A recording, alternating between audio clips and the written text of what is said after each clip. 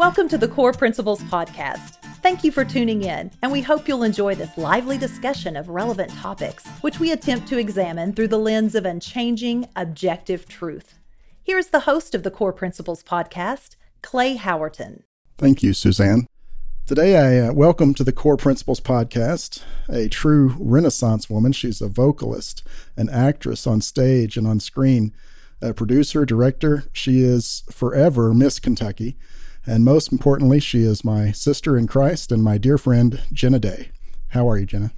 I'm doing so well. Thank you for that intro. You make me feel very special. It's really cool to be here. And it's kind of exciting. You've started this podcast because I know this was just something you were talking about. And what I think is really cool about you is I hear people talk about their ideas, their dreams, their goals, the things they want to do all the time. And usually, I'm going to say 90% of the time, people don't get around to doing those things. But I was so excited when you messaged me and told me that you had started the podcast because you had the idea, you conceived it, and you did it. And I think that's so cool. It's such a rare trait, that trait of follow through. It's such a beautiful thing. So I'm excited. And what a timely season we are in for people to reflect on core principles.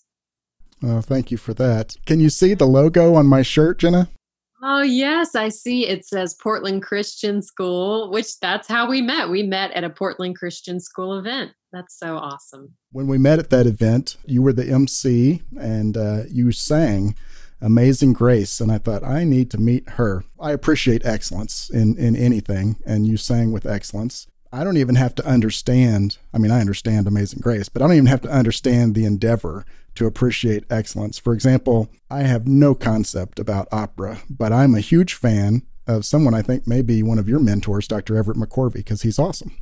Yes, he is so wonderful and has done so much for arts in Kentucky and arts in Lexington. He is just as talented as he is. He's an even better human being. So I was very lucky to be under his mentorship. What got you started in performing arts, Jenna? Goodness. I feel like whenever there was an elevated platform when I was young, whether it was a fireplace or a stump in the backyard, like I would just jump up there and that was my stage. So from a very young age, I loved performing. I loved putting on shows. My sister and I used to put together plays and scenes and and we would make up dances and ballets and we would perform them in my grandmother's basement. I didn't necessarily know that I wanted to make a career in the entertainment industry, but right around the time you met me, which was just the year after I had given up my title as Miss Kentucky. And, you know, I was going back to school to finish my degree, which was in political science at the University of Kentucky. And that was kind of the time period where I was making a shift from, okay, am I going to be a lawyer or a political staffer, or am I going to do this thing that's always been sort of that nagging thing that I had to have the to be brave enough to admit that I wanted to go and do. That was the year where I was really making that decision. So it happens then, based on what you just told me, that I encountered you for the first time at a very good time because I asked you a completely outrageous question. Would you come across the state and for free work on a zero budget movie project with me, which you did and blew my mind, and everyone who saw it's like, how did that happen? It was great timing for me too, because, you know, I had done a lot of theater and a lot of shows, but I was always drawn to potentially being in film, but I didn't know like anything about film acting whatsoever. So when we filmed the 48-hour film festival picture that we put together, The Muse, that was the first I'd ever acted on film, other than saying like one word in a movie that I lucked into getting a part. And that whole experience was such a good one for many reasons, because it was such a collaborative environment and you were great and the whole team just was so kind and helpful and uplifting. But it was really one of those seminal moments for me. Hey, wait a second. I know acting. And it translates for film. I can be an actor for film. And that experience really made me believe that I could. So I'm very thankful that we had that experience together. It was definitely a God thing. That's for sure. And I tell people that you wrote the entire script in your head, walking from where we got our assignment to where we worked on the brainstorming. And they're like, no way, but it actually happened that way. And I did.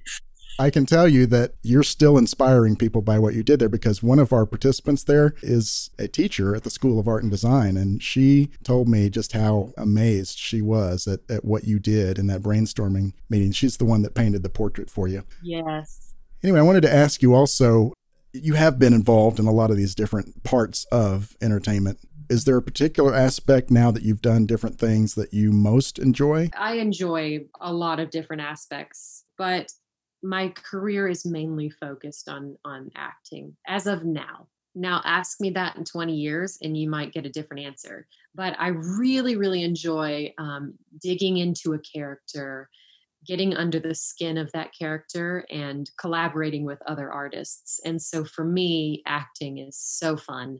Directing's fun too, but I'd like to get a lot more experience before I try to go that route. I'd like to get a lot more acting experience where I can observe some great directors. But yeah, I think for me, acting's the biggie. I'm obviously still singing. That's very much a part of my heart as well. But yeah, that's where I'm focusing my time and efforts for now. When people receive something that you have created or participated in, they watch it, they hear it. This is a question that I've asked other creative people. I'm very interested in your take on this, but you can think about it for a moment, because it's not a trick question, but it's not as straightforward as it might sound. Is it more important to you as the creator of this art that the audience have a certain reaction, that they really understand what you were communicating? Or is it more important to you that whatever it was you actually had in mind to say and to communicate, you really did say and communicate, whether they get it now or later? That's a tough one. Yes, it is. Because I feel like if I've done my job as a storyteller, then there is no ambiguity. Like if I've really done my job and I really understand what that story is, and every single moment plays to that story and every single choice plays to that story, then at the end of the day, I really don't think there will be that much ambiguity. I like that answer. Just heads up, one of my favorite directors, David Lynch, will not be hiring you for his next project because he's all about the obscure. But anyway, I appreciate that answer. And I agree that, you can close that gap by doing a great job. Now, when you left Kentucky for Southern California, you're out there now in the heart of the motion picture industry. And a lot of us outside of that area have preconceptions in our minds about what it is like out there. And I don't just mean the sun and the trees. Did you have such ideas when you first moved? And if so, how has your reality out there compared with your initial ideas? I didn't really know too much of what to expect in terms of Los Angeles. I knew it would be hard, and it was. I don't think I anticipated how grody Los Angeles can be until I lived here. And I'm like, dang, there's another level of humaning that's happening here, and I'm not on it. Or at least I don't want to be. But in terms of the entertainment industry, I didn't have a lot of expectations. You have to basically prove that you can do what they're asking you to do before they ask you to do it. And then they'll ask you to do it. Or maybe not do it, but audition to maybe be able to do it. So it takes a lot of proactive work if someone is wanting to break into the industry. And that proactive work means you're in a classroom. You're always learning. That proactive work means you're taking on jobs that maybe aren't super glamorous, but you're doing it to support your dream. If you're an actor, you can write your own scenes, film, direct them, put them together, compile a reel for yourself. There's a lot of things that you can do. And I think that that's something that I've learned I've had to do in order to make my way in this industry. And for the people who think that they're just going to, quote, get discovered, that's just not the case. Amazing opportunities can happen, but you have to be ridiculously prepared. but it takes a lot of work, and it takes a lot of faith. In all other industries, you put in a certain number of hours, you do X, Y, and Z, and eventually you'll get promoted. Usually, like there's kind of an algorithm to success in many industries. In the entertainment industry, there is no algorithm. Here's a preconception that I had, and you can tell me whether I'm correct or incorrect about this. I perceive about Los Angeles, and particularly the entertainment industry, that it is extremely competitive, and the kind of competition amongst who would be potential coworkers that says implicitly, you must fail that I may succeed. Is that fair, or is that off base? No, yeah, I don't get that energy from people here. Because I think almost every single person here has failed, and there's a little bit of respect once you have. Like when I filmed my first short film, which, I go back and I watch it now, and there's moments that I'm proud of, and there's moments where I cringe because I'm like, oh, I could have been so much better. But you know what? It was my first learning experience. But the thing that I noticed about that is not only did that get me work and get me auditions just because I did it, it also gave me like a weird amount of respect and clout among my friends who are filmmakers, because all of the sudden I had crossed a threshold, and I no longer was just like kind of just an actress like bebopping around here, dressed in a cute outfit. I had crossed into the threshold of I'm creating art. I am an artist. And even though they may have had like a lot of notes and things that they would have changed in a shot, they would have filmed differently. And, there was a respect that the attempt was made. So I actually find Los Angeles to be an extraordinarily collaborative environment. Sometimes the people can be a little flighty. Like it's hard to like nail someone down. Like, will you show up here at this time? The answer is yes, unless something better comes up. And that's kind of what you'll find in the industry. That's the tough part of the industry is, people are very busy. People are willing to help, but they're also very busy. And then there's the other element too, where you can only receive help from people until you've gotten to a certain point of working for yourself. So until like I could meet Steven Spielberg tomorrow and do a monologue for him, and he could think, wow, isn't she brilliant? And I don't think it would really help my career because I don't have any credits, and so like there's a certain amount of like, of footage and credits and things that you need under your belt before you're even like, I think he would just be like, wow, keep it up, girl. And then just walk away. Like, even if it was the best monologue he'd ever seen, because there's just that element of you have to work for yourself first. And then once you like level up, there's like different levels that you get to as you achieve the next thing, then that person might be able to help you a little bit more. So you have to be Bill Murray in the movie Tootsie, where he's going to raise $9,000 to produce his own play about people who moved back to Love Canal, and nobody wants to go. And he says, I want this theater that's only open when it's raining so that people will come out and they're alive on the planet when they see my show. So I get that. That's awesome. All right. So this podcast is called Core Principles, and therefore we get to the question that I have to ask a woman of great principles like yourself.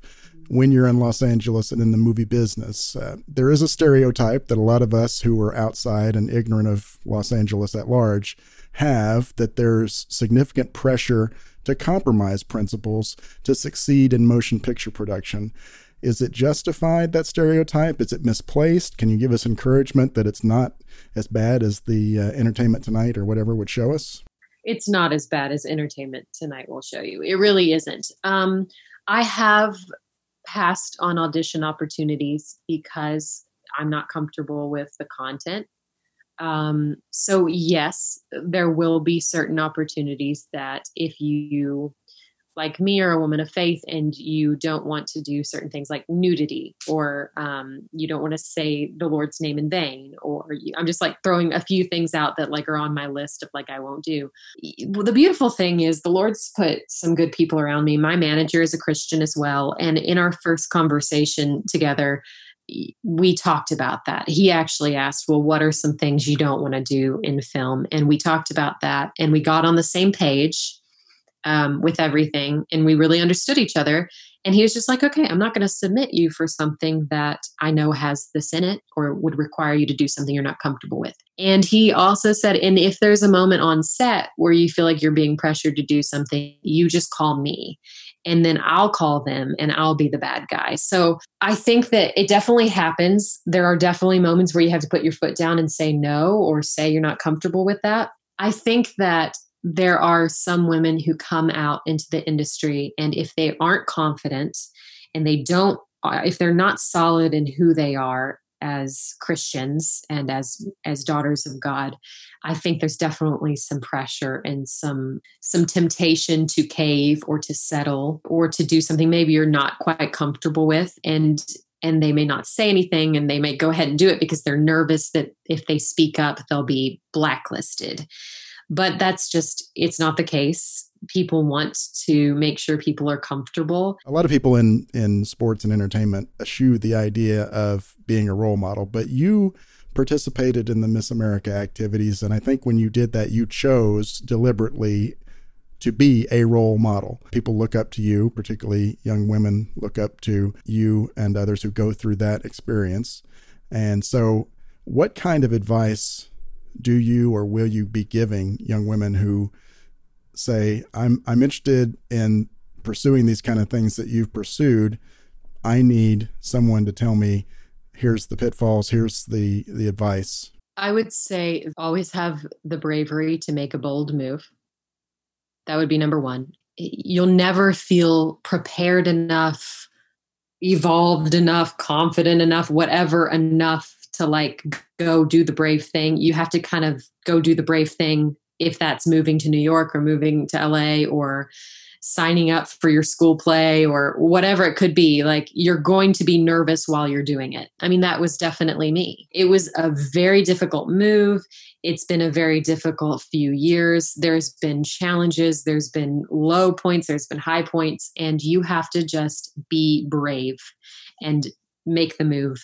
Once you've made the move, you have to work hard, very hard, and always be a lifelong learner too. You know, you should always be in a classroom. You should always be trying to improve your craft.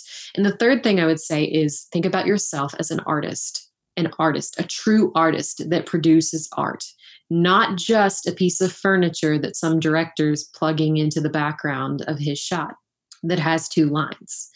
You were an artist. Now, that day, you might be that piece of furniture in the background, like that might be your role, but you should always approach every single role and opportunity with professionalism, with dignity, with integrity, and with craft, with a lot of craft, and make the most of every opportunity.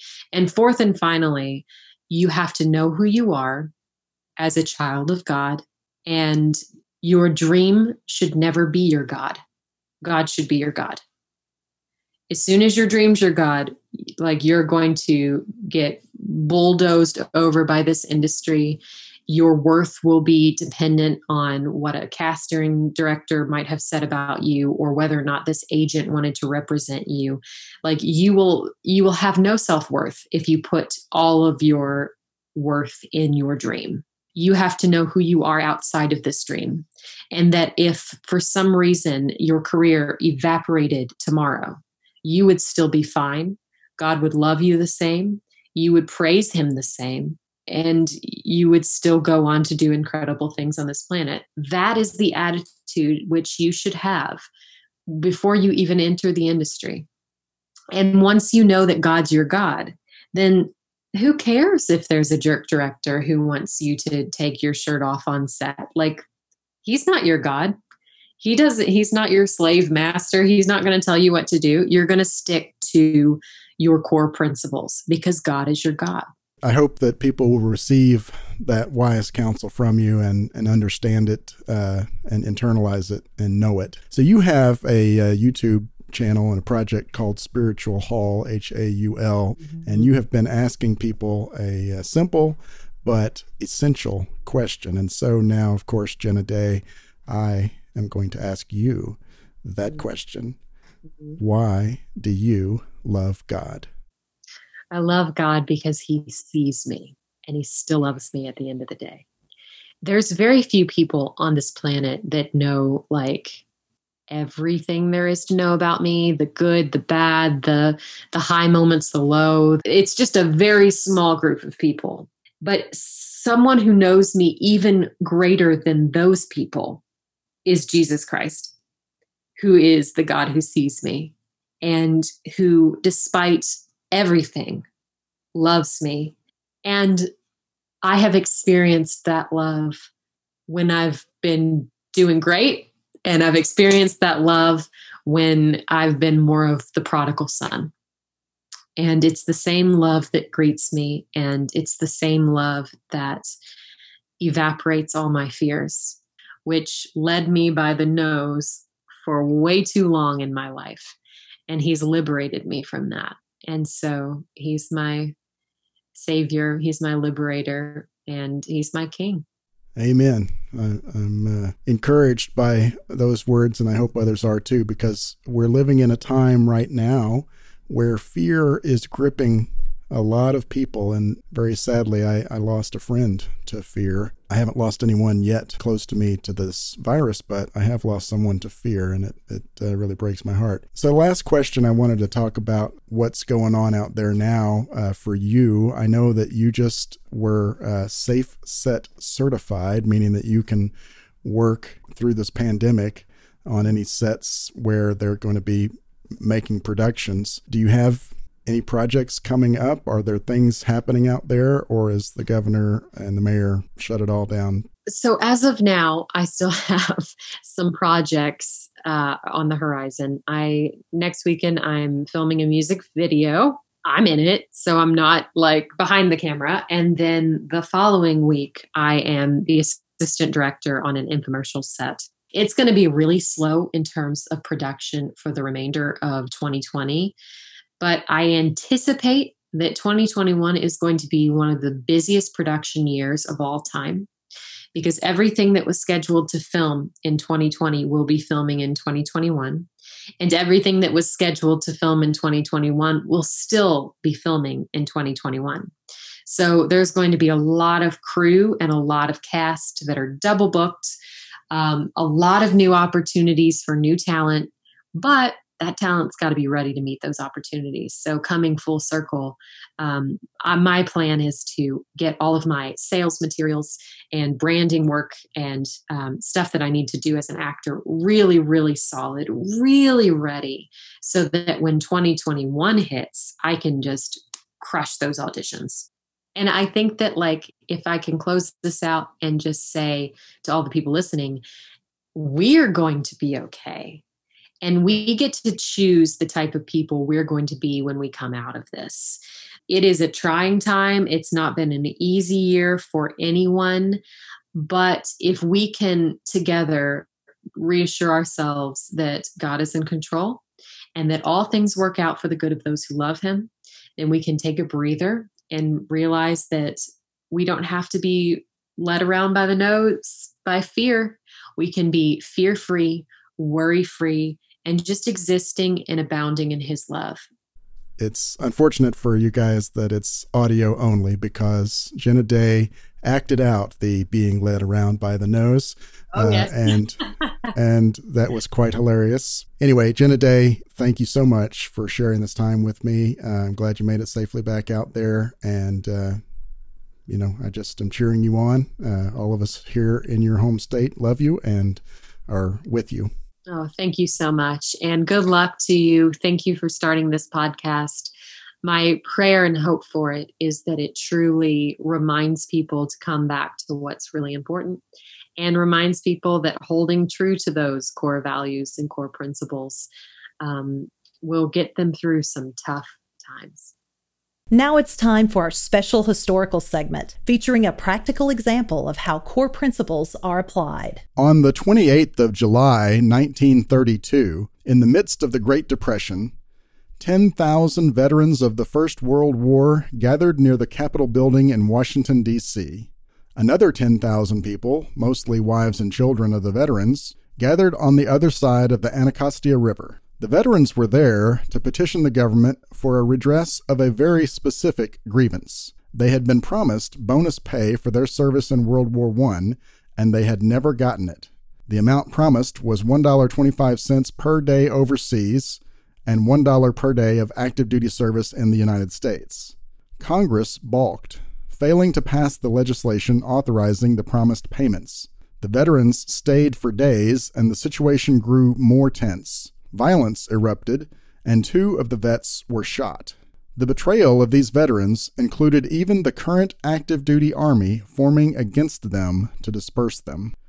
Rudyard Kipling wrote, "God and the soldier we adore, in time of peril, not before. The peril ended and all things righted, God is forgotten and the soldier slighted." But God treats us differently than we treat one another. God always keeps his promises. We should always put trust in him.